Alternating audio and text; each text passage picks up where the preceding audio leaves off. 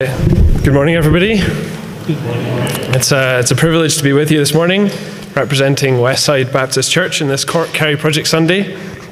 I'm originally from Scotland.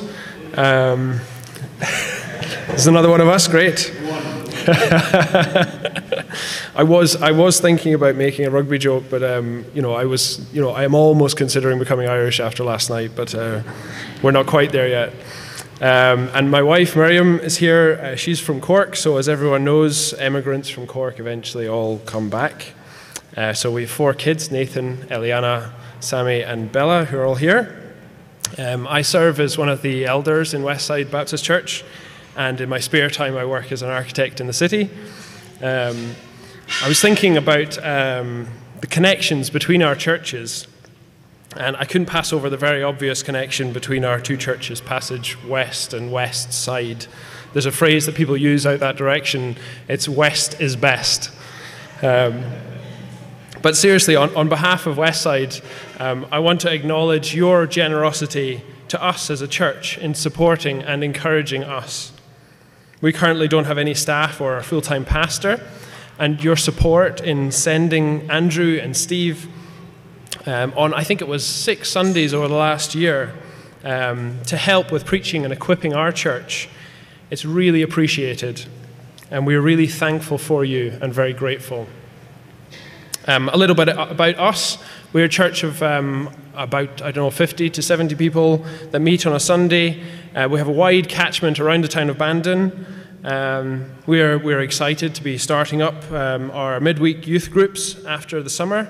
I think we have 4 different ones from ages 0 to 18. We're thankful for many young families in our church and the opportunity to have junior church as well and to grow young people in their faith and knowledge to reach out to others as well. We're thankful for small groups who attend midweek Bible studies, who are hungry to grow and for fellowship. We'd love for these small groups to grow, so please pray for that. Because we have no staff or pastor or full-time pastor, there are many pastoral needs in our church that can't be met or overlooked. But one blessing that has come from these circumstances is a growth in interdependence as a body. And please pray that this flourishes into a culture of mutual pastoring and love for each other as disciples. And please do also pray for a full-time worker to come alongside us in Westside. There are many needs and opportunities to grow and deepen the kingdom. So pray for open doors for existing people to serve more and for new servants from outside to come alongside us. So this is my first Sunday here with you in Passage Baptist Church, and I was thinking about what to share from God's Word with you. I was thinking about how we are, on the face of it, an established church. We heard about a very old church, Cork Baptist Church, but we are not quite as old, but we do have decades of history. And how you, a young church plant, have shown concern and support for us during a difficult time. So I thought I would encourage you with some blessings of the kingdom this morning that we share. I pray that you be blessed with grief and hardship. May you be blessed with persecution, with insults, slander, and mourning. That's how things work in God's kingdom, right? You bless us, we bless you. But rather than stroking your ego or making you feel good about yourselves, I want to remind you this morning what the blessings of the kingdom of God actually look like. In this room right now, the force of gravity is pulling us all downwards, everything towards the center of the earth. It's constant, predictable, and it affects everything. It holds all the chairs you're sitting on neatly on the ground. But imagine if gravity suddenly inverted. Instead of pulling us all downwards, gravity flipped to pulling us all upwards. Imagine what a change that would make to this room. We would still occupy the same space, but we'd all be drawn in the opposite direction. Well, that's a little like what the Beatitudes are. Jesus' teaching about God's kingdom. Jesus has just called his first disciples, and with great crowds around him, he begins to teach them what the kingdom of heaven is like. His teaching inverts the normal order of our thinking. And I'll be honest, it's a bit strange. Look again at Matthew chapter 5. They just don't make sense, do they? They're jarring, the opposite of our normal expectation of things. Those who are poor, in mourning, hungry, they're the opposite to blessed or happy in our understanding. But again and again, Jesus teaches his disciples, you have heard it said, one thing, but I tell you something different. You may think the self-confident, hedonistic, assertive people are successful and happy. But Jesus here blesses the meek, grieving, persecuted people, calling them happy and blessed.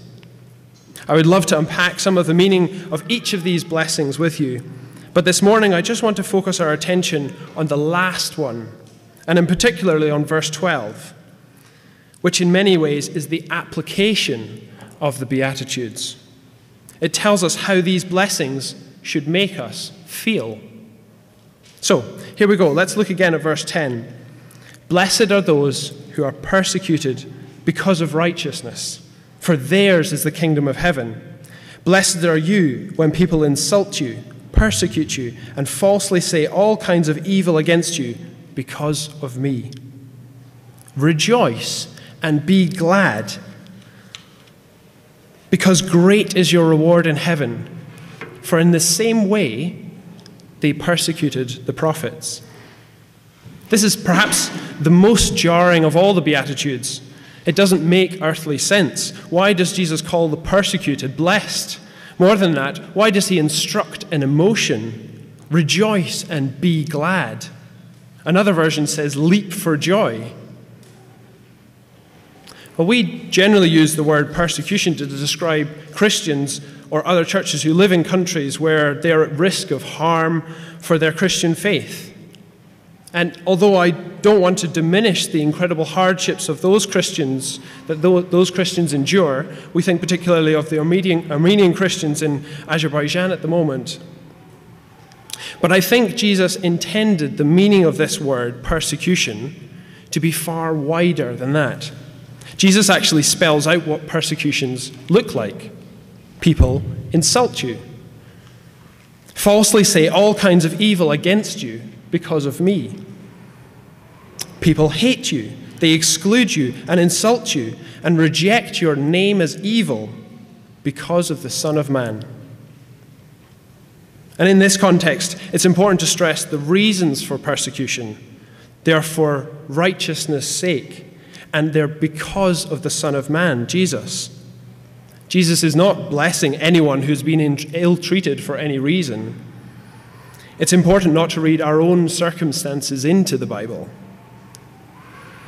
The question is, how can Jesus' disciples rejoice and be glad if they are being persecuted? How is that even possible?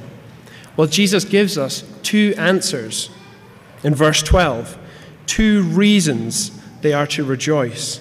Number one, because great is your reward in heaven.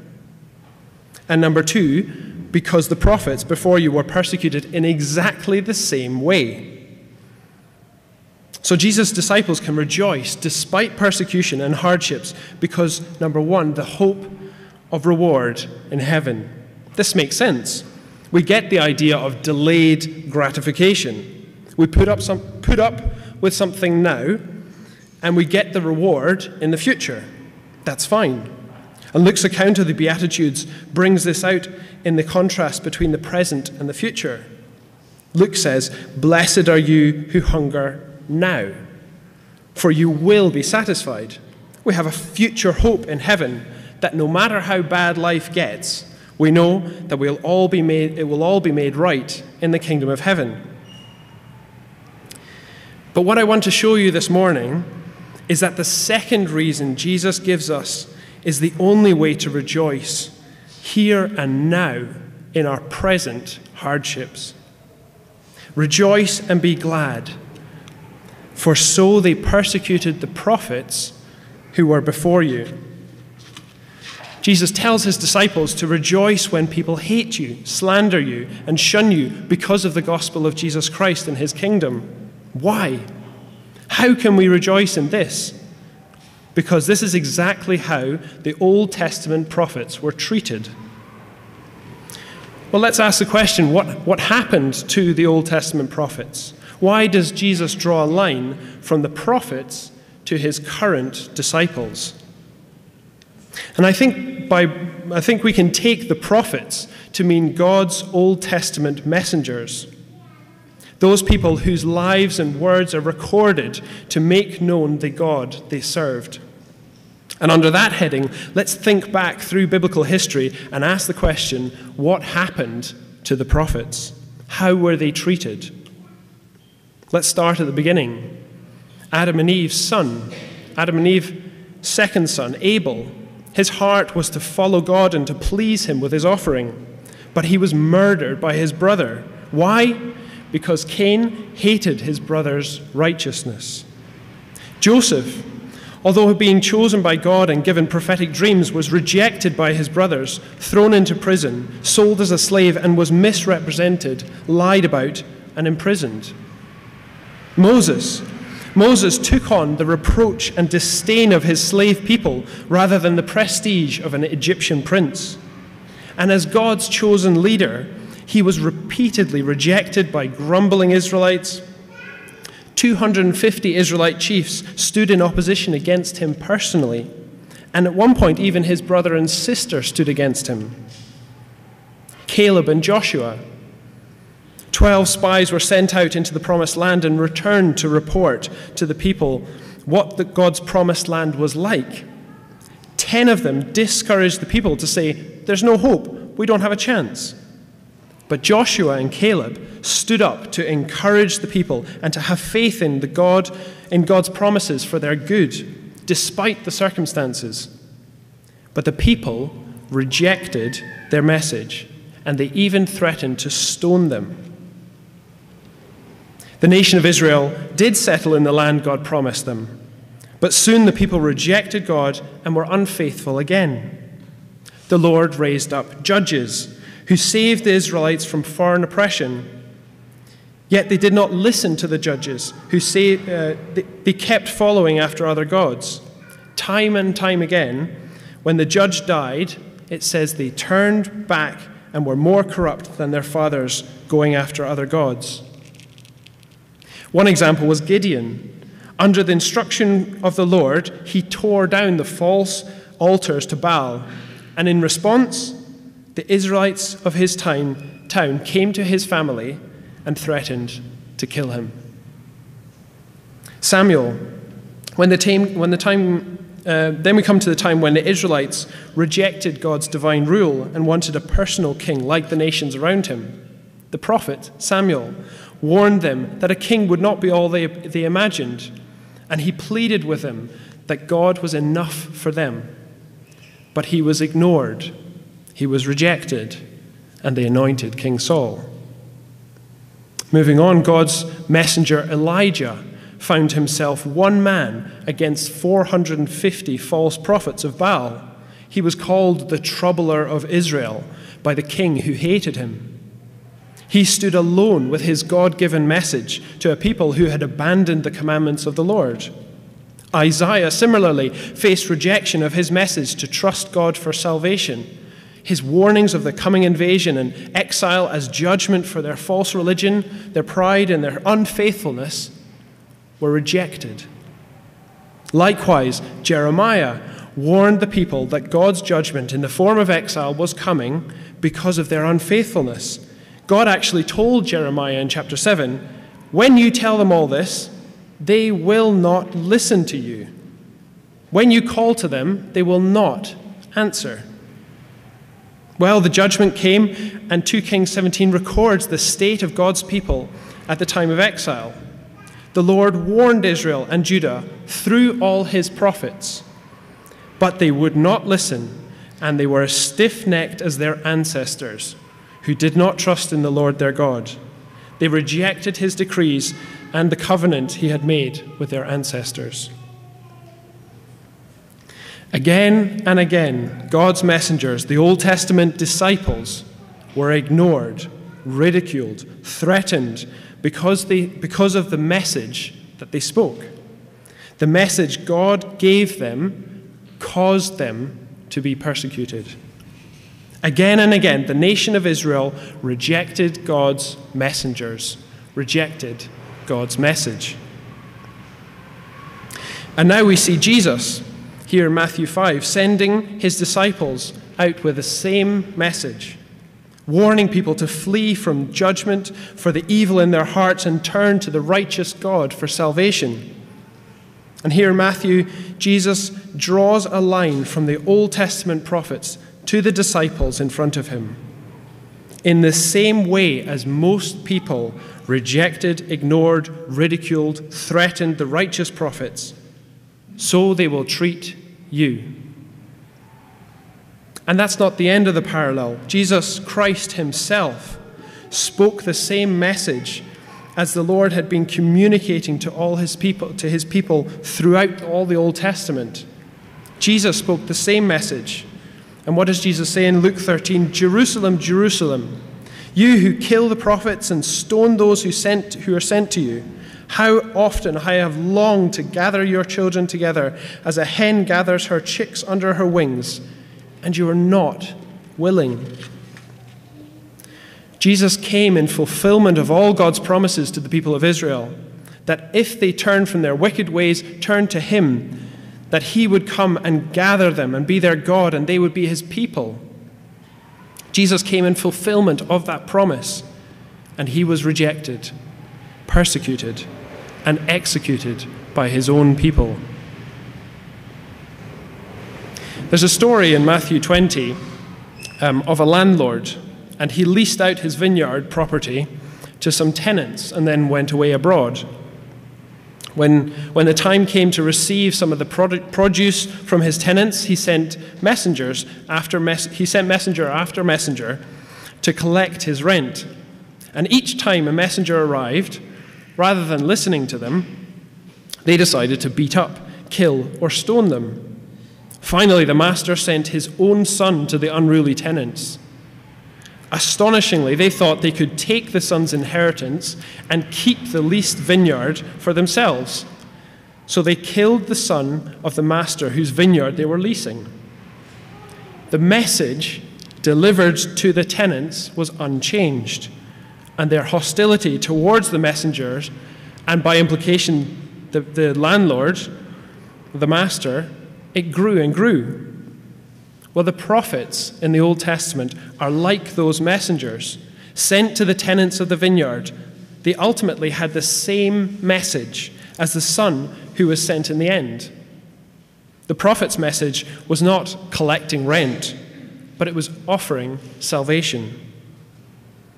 But do you see that there's an unbroken line of God's messengers being rejected and persecuted because of the message they bring throughout the Old Testament, and ultimately including Jesus himself? And now, here in Matthew 5, Jesus blesses his current disciples, looking forward to identical rejection for them in the future. Blessed are you when others revile you and persecute you on my account. Rejoice and be glad, for so they persecuted the prophets who were before you. But why should Jesus' disciples rejoice and be glad? Because they are being treated in the same way as the prophets before them. I think the answer is that the persecuted disciples are part of the same line. They are experiencing the same response. This is the reaction to God's messengers. God's message that we can trace through from Abel, Joseph, Moses, Joshua, Gideon, Samuel, Elijah, Isaiah, Jeremiah, Jesus, the disciples, and you. How do most people respond when you are trying to tell them something about Jesus? For the most part, people might be indifferent, possibly reject it, and at worst they might disdain or belittle you and the message. You don't actually believe that stuff, do you? Should you be discouraged? Jesus says no. Quite the opposite. What does it mean if people don't want to hear your gospel message? It means validation. Your testimony is true. This is the response that God's message attracts. If you experience rejection, disdain, persecution because of your testimony about Jesus, that is your validation, your commendation. Disciples of Jesus joined the line of messengers throughout history, delivering the same message from a loving God to a lost world. All disciples draw the same rejection, invite the same insults, bear the same disdain, exclusion. The gospel message drives like a sword into the heart of everyone that hears it, and it hurts. People don't like it. The fact is, if you are a disciple of Jesus, if you follow him, you will be persecuted. The history of the prophets and the disciples assures us. Jesus' example in his own life assures us. Jesus' words in this beatitude assures us. But do not be discouraged. Rejoice, because this means you are close to God's heart, living and speaking God's message, and drawing the same reaction of persecution that validates the message and can be traced back through all of history, even to Adam's son Abel. Persecution is the hallmark of the true gospel message, and it's a commendation of the messengers that bring it. It's been this way since the very beginning of the church. The disciples in the early church shared the gospel with the Jewish Sanhedrin in Acts 5. And what does it say? They were beaten and flogged for doing so. And verse 41 in Acts 5 says, the apostles left the Sanhedrin rejoicing because they had been counted worthy of suffering disgrace for the name. The disciple Peter, writing to the church years later, would say, dear friends, don't be surprised at the fiery trial you're going through, as if something strange is happening to you. This is the unchanged response throughout history which validates the message. And James opens his letter to the church, consider it pure joy, my brothers and sisters, whenever you face trials of many kinds. Paul even draws on his experience of persecution in his own life as proof that his message is from God. I want to close by looking at 2 Corinthians chapter 9. If you can turn there, if you have your Bibles. I want you to see two things in this passage. 2 Corinthians chapter 9. I want you to see, number one, that Paul uses persecution as a commendation or confirmation that God is speaking through him. And number two, I want you to see that Paul's life demonstrates what the Beatitudes look like in real life. So 2 Corinthians chapter 9, starting at verse 4, but as servants of God, we commend ourselves in every way. How?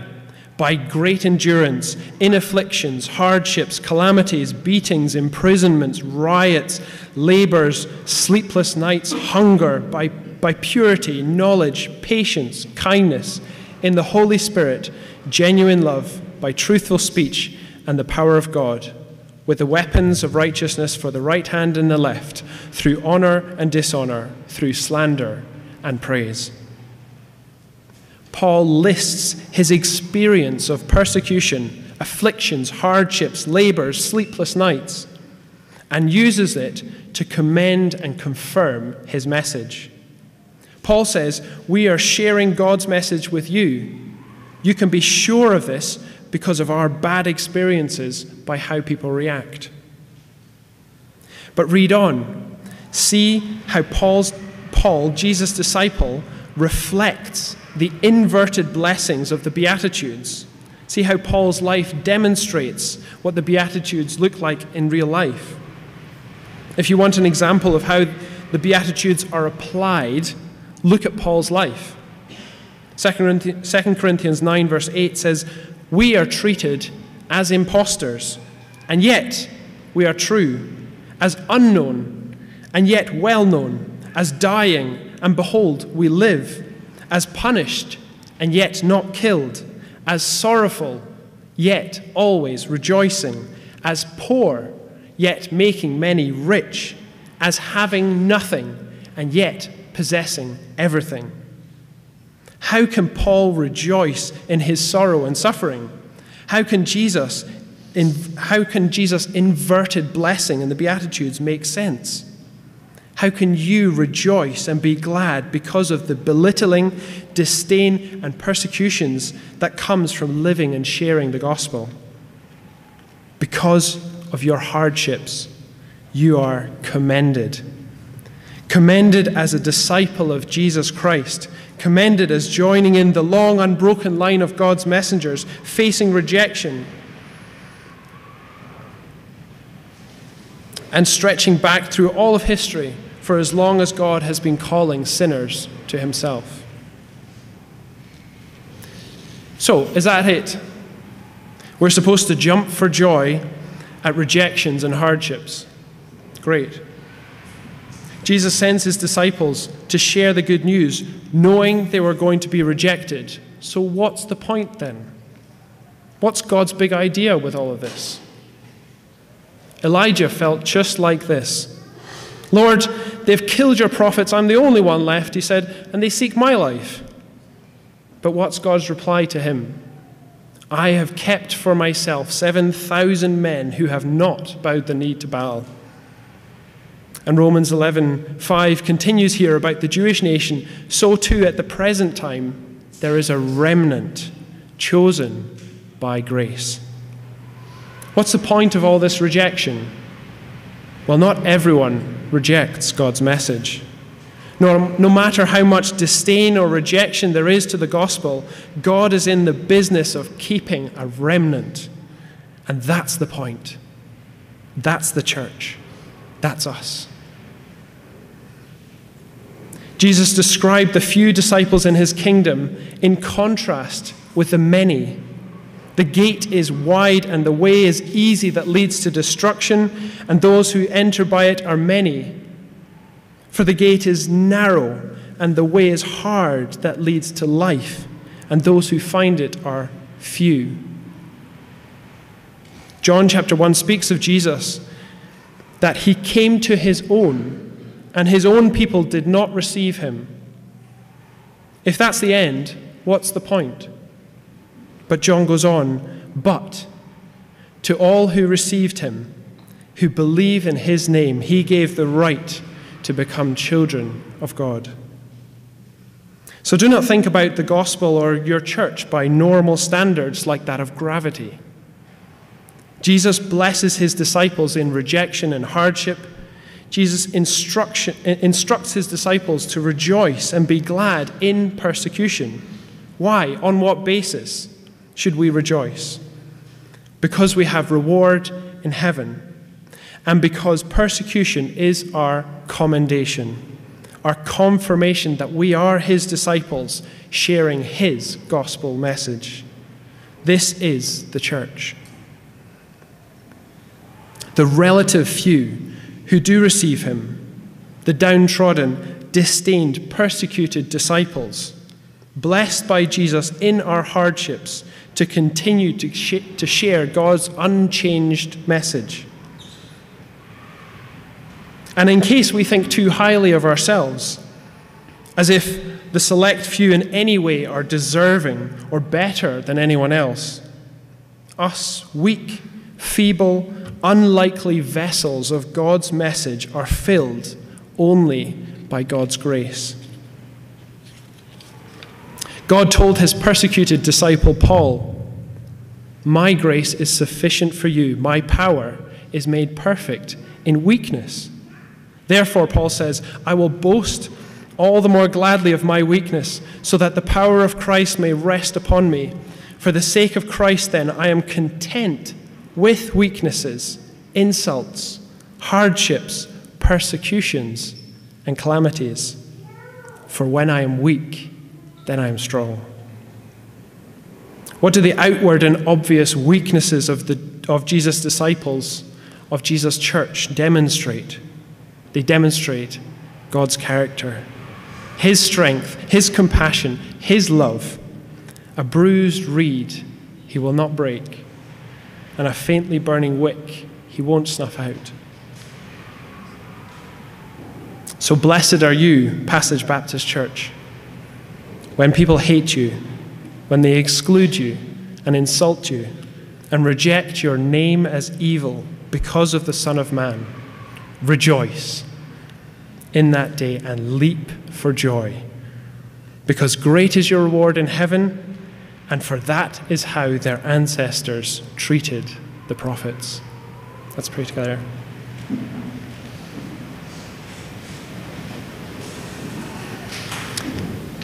Lord Jesus, would you bless my brothers and sisters here in this room, in their persecutions and hardships. I do not pray for persecution in a sadistic way. We don't enjoy rejection. But I pray that Jesus' gospel message would be so evident in the words and lives and love of your disciples in this church that they would know your blessings in the hardships that come as a result. May they be encouraged that these hardships commend and confirm that they are your disciples, reaching out to a lost world with your unchanged message of salvation, of free righteousness and eternal life given to all who come to Jesus for forgiveness and grace. In Jesus' name, amen.